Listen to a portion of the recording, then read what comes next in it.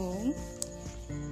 So this is my first episode of my podcast, and my podcast is going to be entirely based on Nigerian history, both the past, the immediate past, and the present.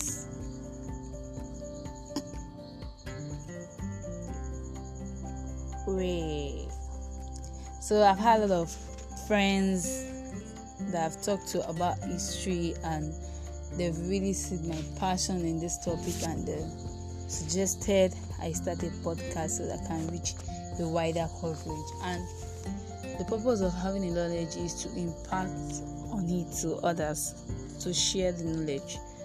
So Nigerian history is something that is actually very, very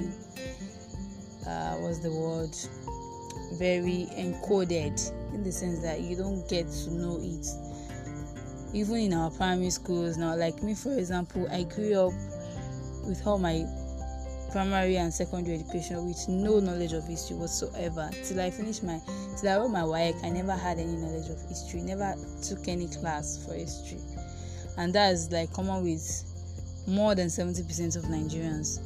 So we barely know even where we are coming from, talking about how we get here. The only thing that is common with Nigerians is frustration and lamentation, which we are very good at. Well, I don't blame us. It's the condition of the society.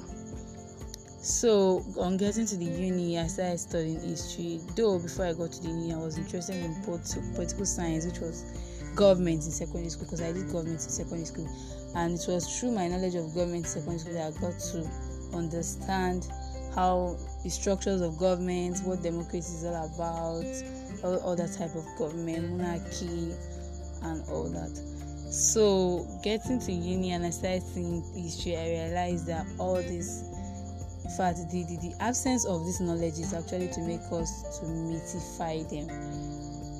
So the knowledge of history helped me to demystify a whole lot of myths about Nigerian government system, both federalism and